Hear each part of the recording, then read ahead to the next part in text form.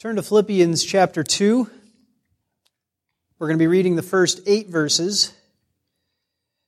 And we're going to be focusing on that little phrase, make my joy complete.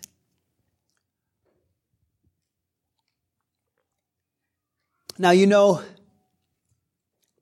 I'm sure all of you know, and if you haven't thought about this, if you're too young to have been self-aware enough to realize that this happens, then you should pay attention and take note of this. But you know how when you're stressed,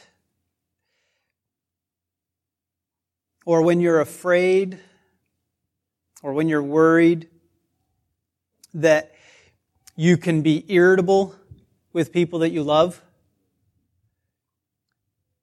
And you start snapping at them and arguing with them and fighting with them, even though they haven't done anything, and you don't have any disagreement or frustration with them.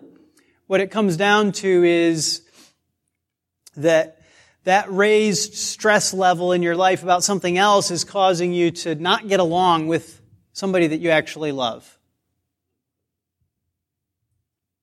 Well, that's coming out, as we all know, from inside ourselves, right? We can't just blame it on something else, but we recognize that that happens all the time to us. Paul knows about that too. Paul's no dummy.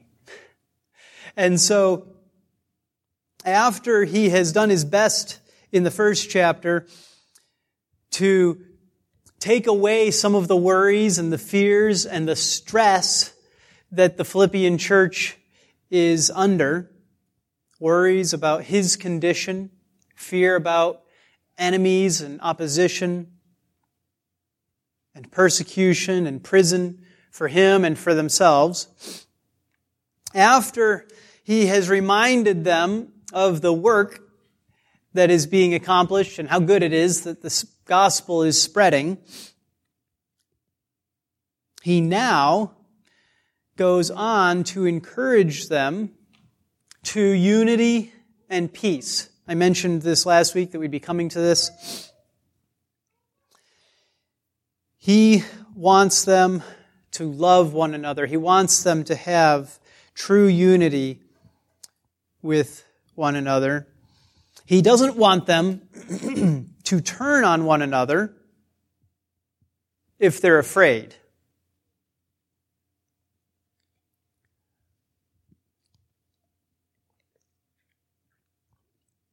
You've probably seen that happen in your own life, like I said. You've probably also seen it happen in movies where, you know, you've got all the allies in the room together and something bad has happened and they start tearing into one another. They start bickering and they start pointing fingers and they start blaming one another for what's happened, right? Have you guys, you recognize this scene in the movies, right?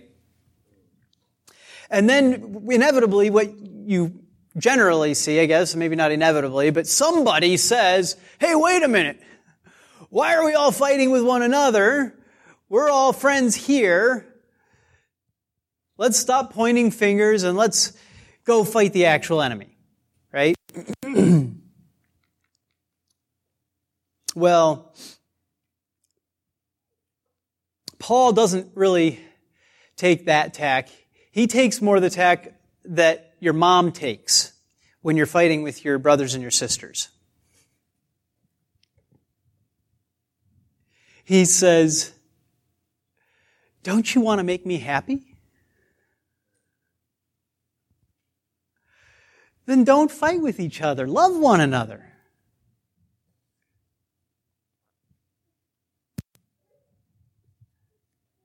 It's a sweet thing to see. Paul doesn't hesitate to stoop to the level that we would sometimes be tempted to call emotionally manipulative.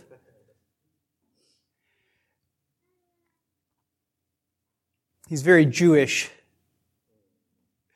in how he talks and how he relates with this group of people, this church that he loves. But he doesn't want them to turn on one another. He wants them to get along with one another. He wants them to love each other. He wants there to be real unity and peace. And so what he does is, since he knows one of their main concerns that they share,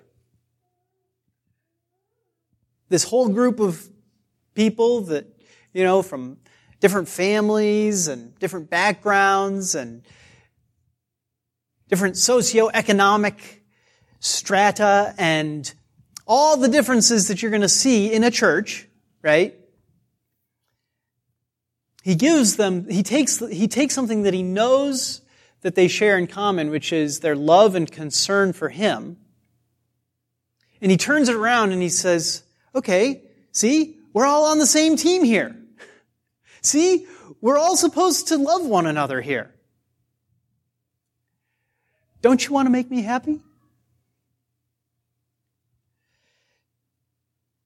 He doesn't hesitate to tell them what would make him really joyful is if they had unity with one another in the church. So let's read it now. This sweet little bit of love from Paul to the Philippian church. Please stand as we read God's word from Philippians chapter 2, verses 1 through 8. Therefore, if there is any encouragement in Christ, if there is any consolation of love, if there is any fellowship of the Spirit, if any affection and compassion. That's the list that I can never get straight. Make my joy complete by being of the same mind, maintaining the same love, united in spirit, intent on one purpose. Do nothing from selfishness or empty conceit, but with humility of mind, regard one another as more important than yourselves. Do not merely look out for your own personal interests, but also for the interests of others. Have this attitude in yourselves, which was also in Christ Jesus, who, although he existed in the form of God, did not regard equality with God a thing to be grasped, but emptied himself, taking the form of a bondservant, and being made in the likeness of men. Being found in appearance as a man, he humbled himself by becoming obedient to the point of death, even death on a cross. This is the word of the Lord. Thanks be to God. Please be seated.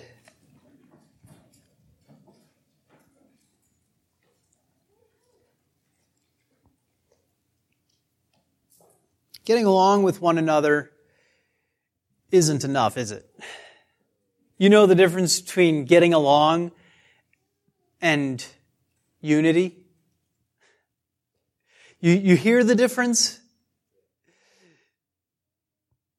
Getting along is like you're refraining from punching each other, right?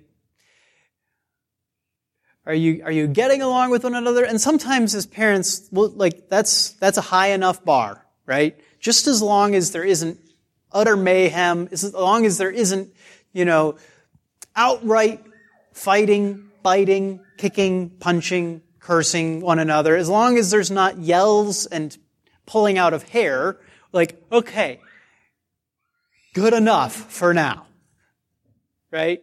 Everybody's getting along just fine. But that doesn't mean that there's been actual unity and love going on downstairs, right?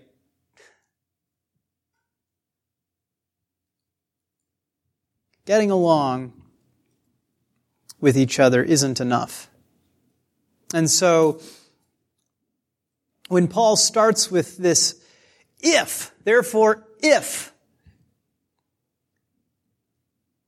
the conditions that he puts there, if there is any encouragement in Christ, now let's just stop there and ask a question.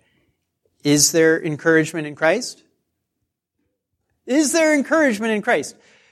Now, all of these conditions are meant to be so obvious that The if is a given.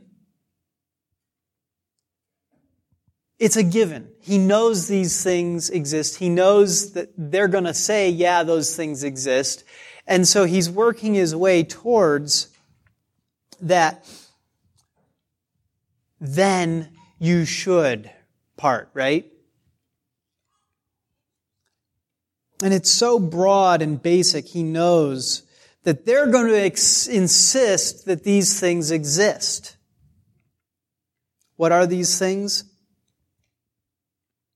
If there is any encouragement in Christ, if there is any consolation of love, if there is any fellowship of the Spirit, if any affection and compassion. Now, in the context of this letter, I want you to see that what Paul is talking about here is he's talking about, first and foremost, the relationship between himself and the Philippian church. That may not be obvious when you just read these verses, especially if you just read that one verse alone. If there is any encouragement in Christ, if there is any consolation of love. Well, how does encouragement in Christ happen? What does it mean in this context? Well, what he's talking about in the relationship between him and them. And what he's just gotten done spending a whole chapter trying to do is to encourage them in Christ, right? And what's happened just prior to him writing this letter is that they have sent money to help support him while he's in jail. So what he's building off of is not he's not saying, you really ought to have these things. He's saying, look, these things exist between us. We know that they exist. Right? He knows that there is consolation of love between him and them, because they have tried to console him out of their love by sending a helper to him with money to help him. If there is any fellowship of the Spirit, do they have fellowship with one another? It's a given. It's obvious. If there's any affection and compassion,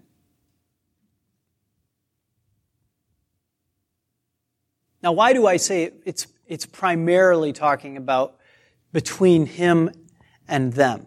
Well, because the context makes that clear that he's building the whole time in this letter on the relationship that they have with one another. Excuse me.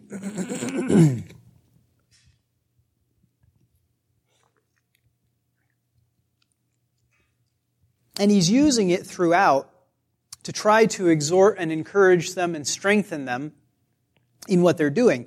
And so it also becomes clear again immediately in the next verse when he says, then here's what you're supposed to do. Make my joy complete. Do you care about me? I know you do.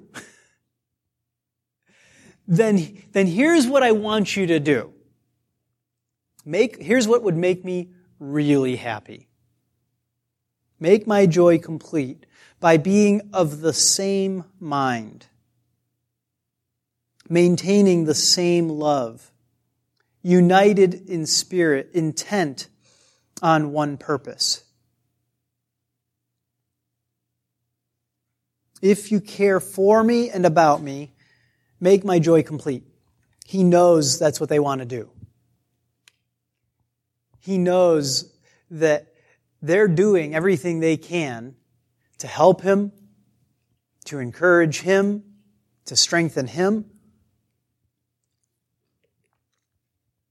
And so he turns around and he says, here's what I really want to see. What I really want to see from you is I want to see this true, loving unity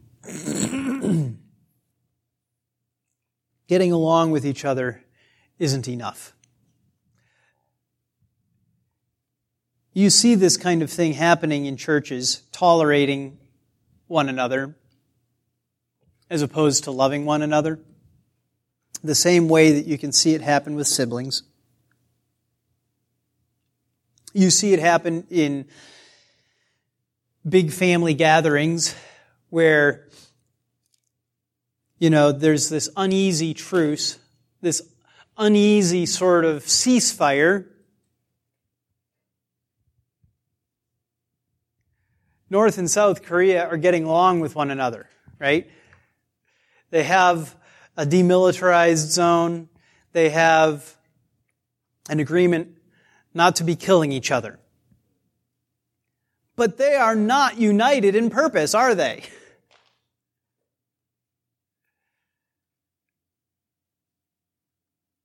And so as Paul begins to describe what he wants to see from them that would give him such joy,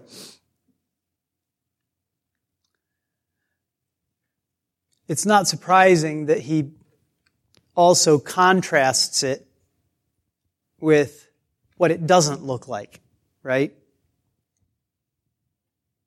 Verse 3, do nothing from selfish or empty conceit, but with humility of mind, regard one another as more important than yourselves. Do not merely look out for your own personal interests, but also for the interests of others. You see how he's going back and forth. He's doing this compare and contrast thing that you get essays about, right?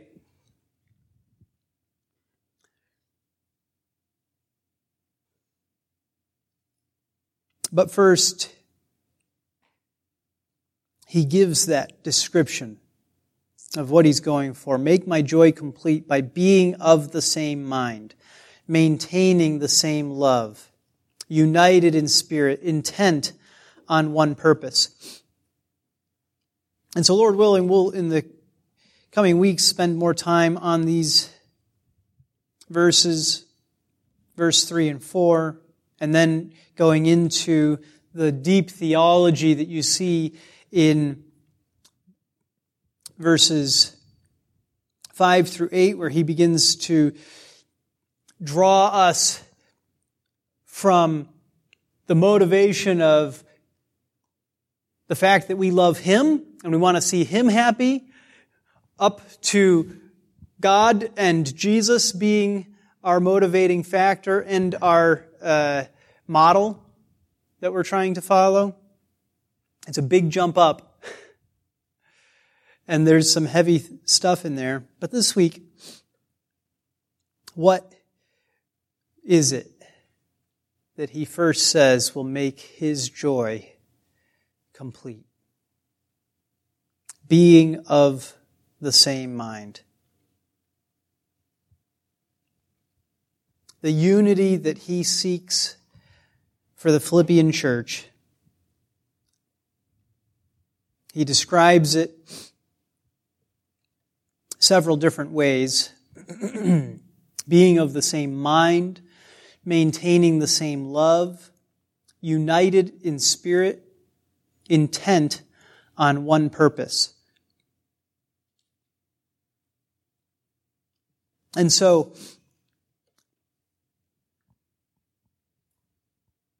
we have a little bucket of Duplo blocks, the extra large Lego things.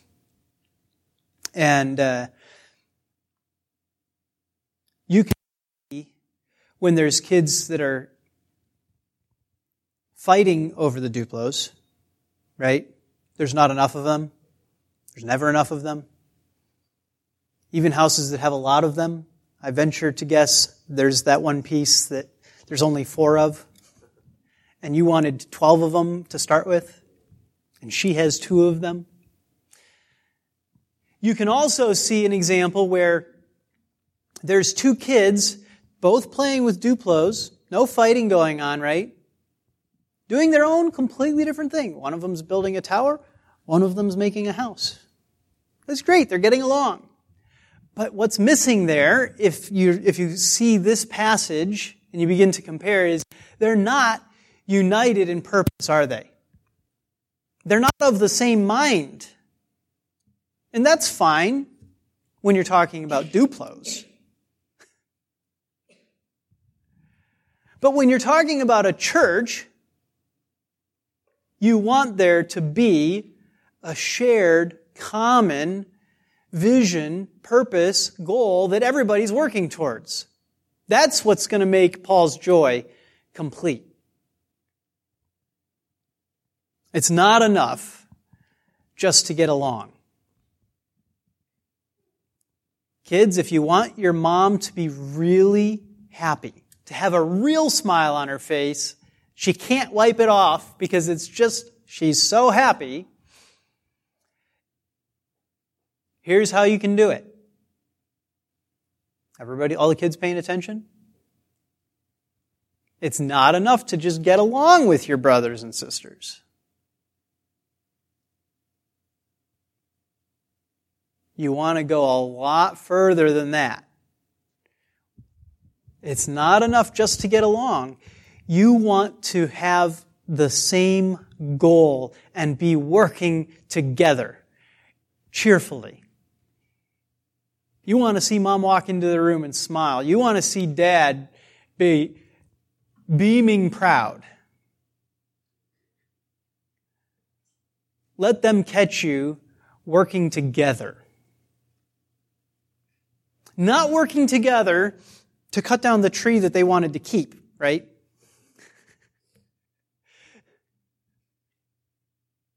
But working together on something that is beneficial for the whole household. Beneficial for the whole family.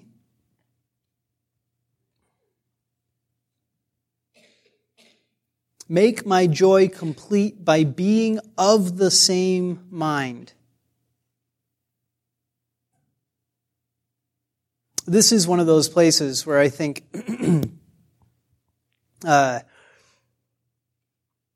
we can get embarrassed about the wrong things. We can get embarrassed about the level of unity that we have. Like, I know this is not normal. So now I'm going to get self-conscious about it and be awkward and like try to pretend like I don't love people as much as I do.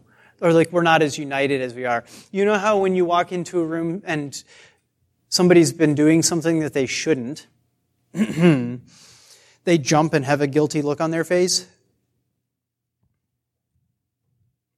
I remember very particularly one time when I jumped and had a guilty look on my face because I was caught, like in high school, I think, weeding in the garden in front of our house, unexpectedly. I had that exact same, like, I didn't want anybody to see me doing that.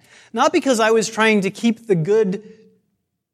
It was just embarrassing to let somebody see you doing that kind of on your own without ever being instructed. Like, what's that going to mean? It means that they're going to like increase their expectations of you in the future. Like that, hey, you know how to notice when the garden needs to be weeded? The same thing happens with unity. Like you get caught demonstrating how much enjoyment there is in spending time with and love there is in unity when there's real fellowship happening. And everything changes.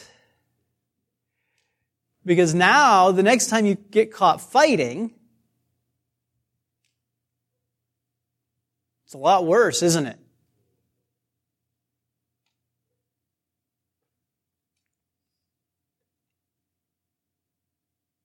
Paul is seeking for there to be a real deep and abiding level of unity in this church, the Philippian church, and of course this means our church as well.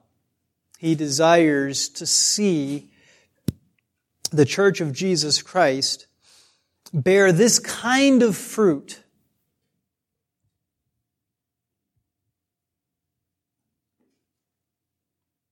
the unity that he seeks, it includes doctrine.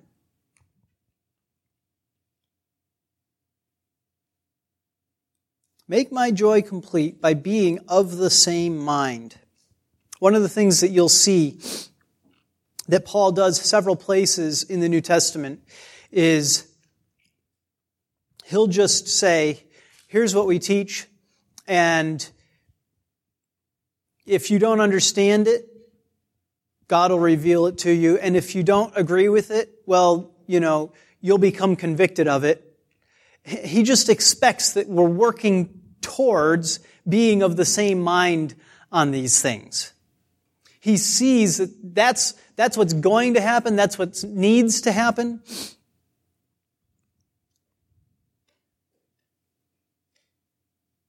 Now, you look at the history of the church, of course, and there's an awful lot of not unity, right? There's an awful lot of not being of the same mind.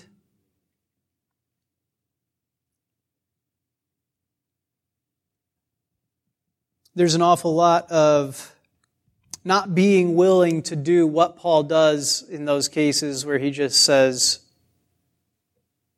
God will reveal it to you. It's almost condescending, Don't worry, you'll get it eventually. But he lets it go at that.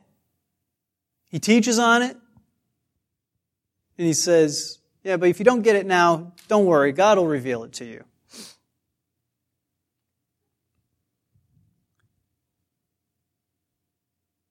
This is important because if we don't have any idea of how to pursue unity the right way, there's two directions that you can go with this.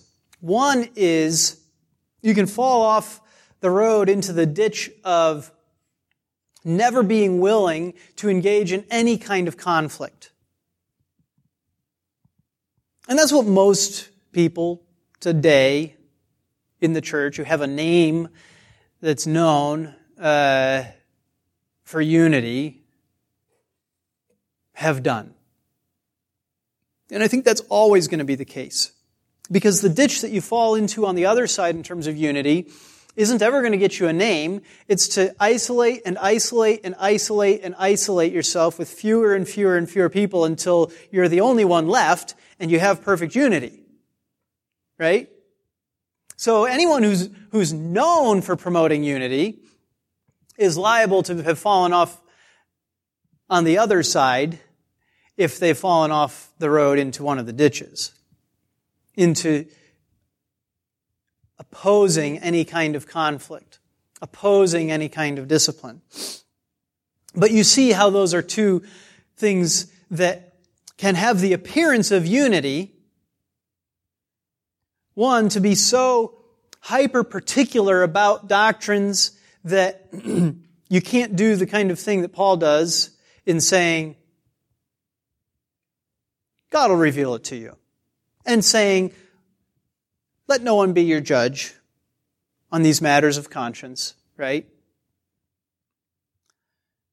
And on the other hand, saying, there's conflict? Well, that's evidence of somebody's doing something terrible. Paul knows that conflict is necessary for unity to truly exist. The book of Galatians is nothing but him fighting, being in deep, terrible conflict. Why? To preserve the unity and purity of the church so that they can be of one mind with one another.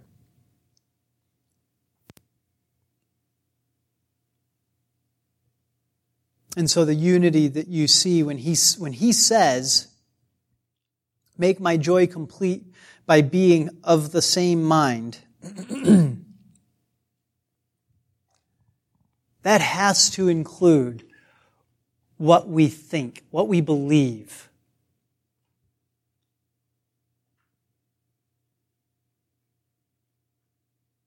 Why? Why is it so important to have the same doctrine? Well, the reason is because it's protection against false teachers. It's protection against the splitting of the church unnecessarily into factions and fractions, right?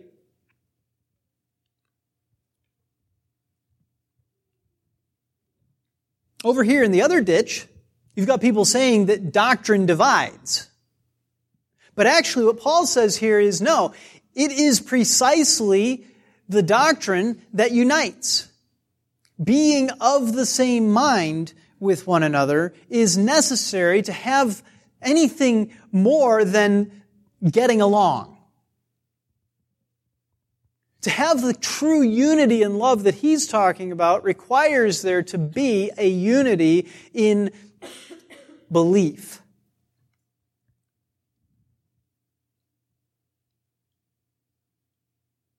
That unity that he seeks, of course, doesn't end with doctrine and what you think, what you believe, right? Of course it doesn't, because Paul also wrote the love chapter, right? Where he says, look, I don't care how smart you are, I don't care how right your theology, your doctrine is, I don't care if you're a fantastic speaker, if you don't have love, you don't have anything. And so yes, here we see the same thing. Being of the same mind, maintaining the same love.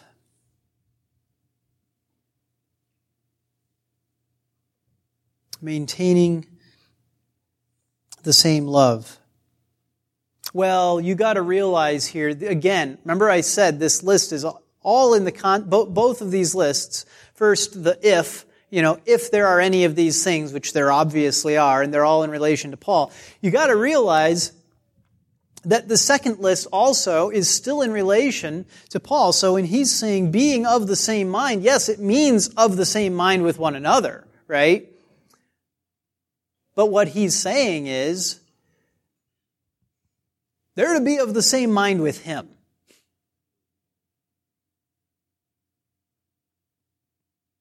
Maintaining the same love, you see the same thing. What same love? The same love that they have had up until this point. He and them, and they with one another. Maintaining that same love.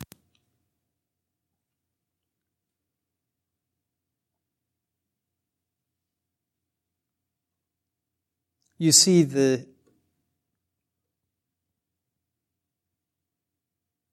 ease with which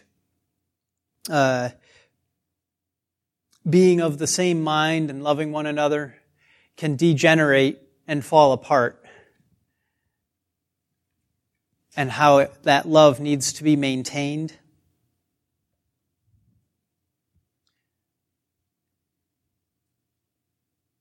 It's amazing how quickly things like selfishness can blow the whole thing sky high.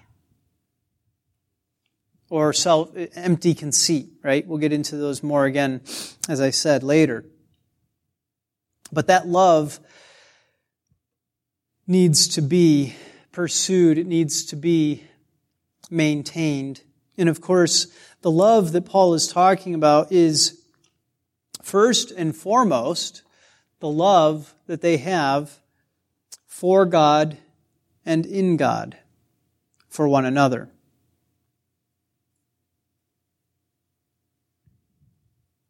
That's always been the heart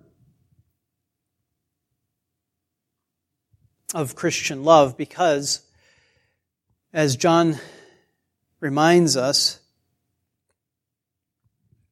we love because, do any of you kids know?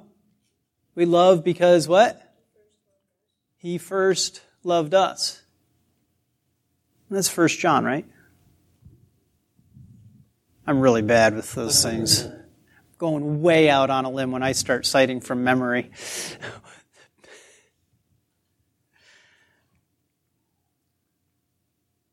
We love because He first loved us. So that's the love that we're maintaining. That love that exists only because God first loved us.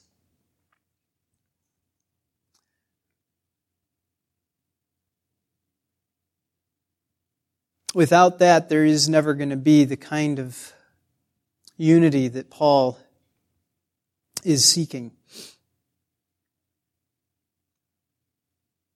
What else does he put in there? United in spirit and intent on one purpose. United in spirit and intent on one purpose. What is the one purpose?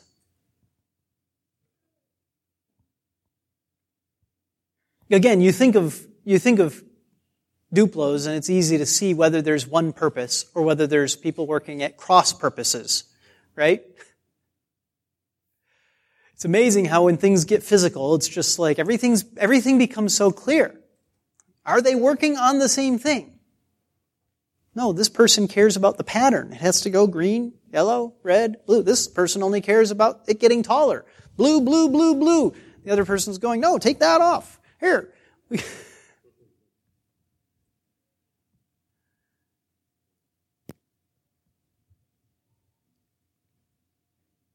United in spirit, intent on one purpose. You see this in churches too.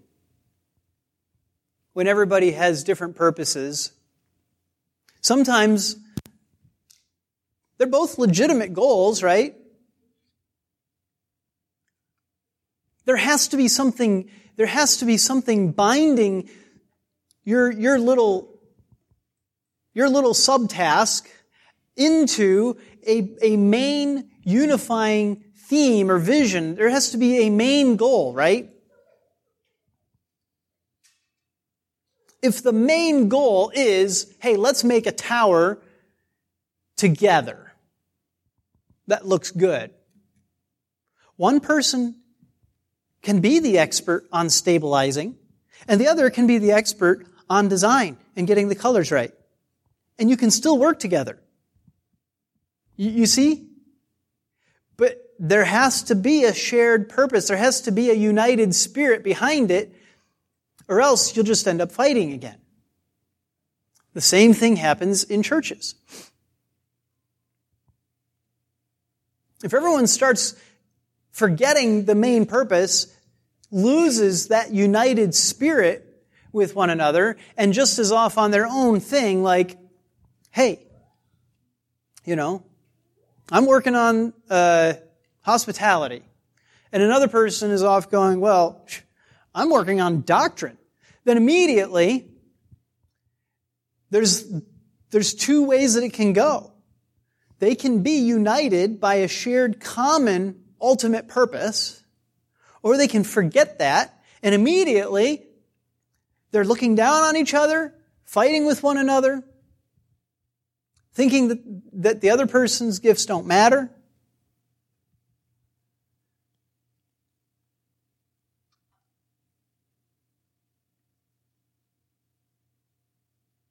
Do we share one purpose? Do we have one vision that we're pursuing?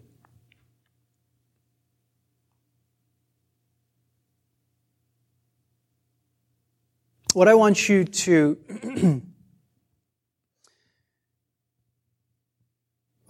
think about here is the Apostle Paul. Think about his life. What did he give himself to doing? What is the book of Acts, the second half of Acts, all about? It's all about Paul doing what? He goes from place to place making tents, right? Is that his purpose? No, that's not his purpose. That's how he's pursuing his purpose. What is his purpose? We saw it in the sermon a few weeks back. We've seen it over and over again in this letter. He wants the gospel to be spreading, right? But what does he spend his time doing? When we talk about gospel spreading, we talk about the gospel being the one thing that matters, okay? And that's a common thing today across all kinds of people and all kinds of churches. You'll hear that being the central thing. But what I want you to see this morning is that the way that Paul pursues that is with this basic assumption that when the gospel goes out in power, when it is accomplishing its purpose, what is happening is that the church is being built and established. That's what's happening. And so you don't see the kind of,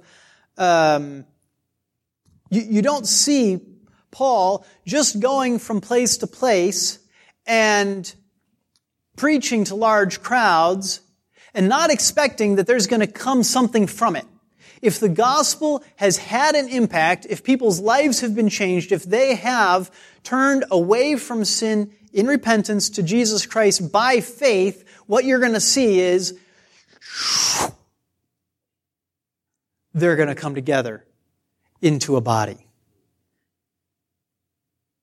They're going to come together into a body. That's this unity that he's seeking in the Philippian church. He's like, look, we got a church going there.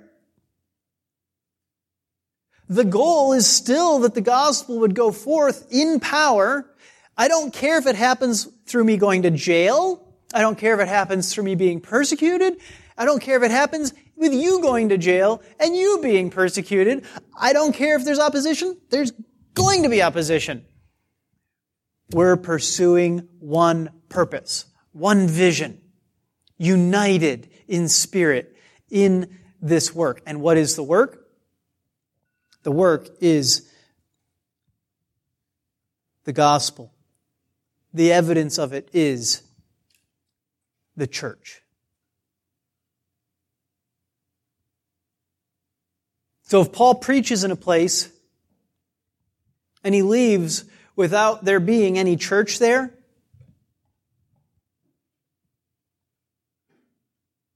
what's that proof of? Failure. Really, failure. I mean, he's going around planting churches by preaching the gospel. So I was talking with somebody this week who's considering planting a church, and he said something about Evangel Presbytery. And I said to him, I don't care about Evangel Presbytery. Now, I spent a lot of time this week on Evangel Presbytery. So obviously I do care about Evangel Presbytery, right? But when I say I don't care about Evangel Presbytery, I mean that in the context of, look, the church is to be built. If Evangel Presbytery isn't serving that purpose, forget it. If our church body isn't serving that purpose, then forget it.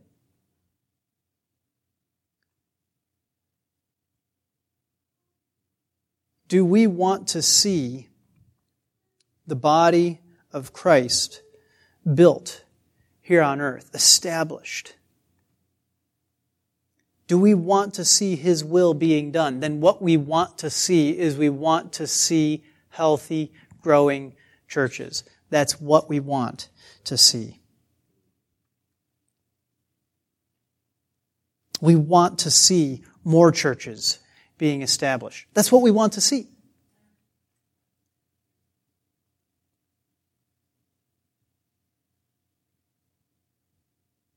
And so Paul here says, look, there has to be unity. If you care about me, be united. Don't just tolerate each other. Don't just get along.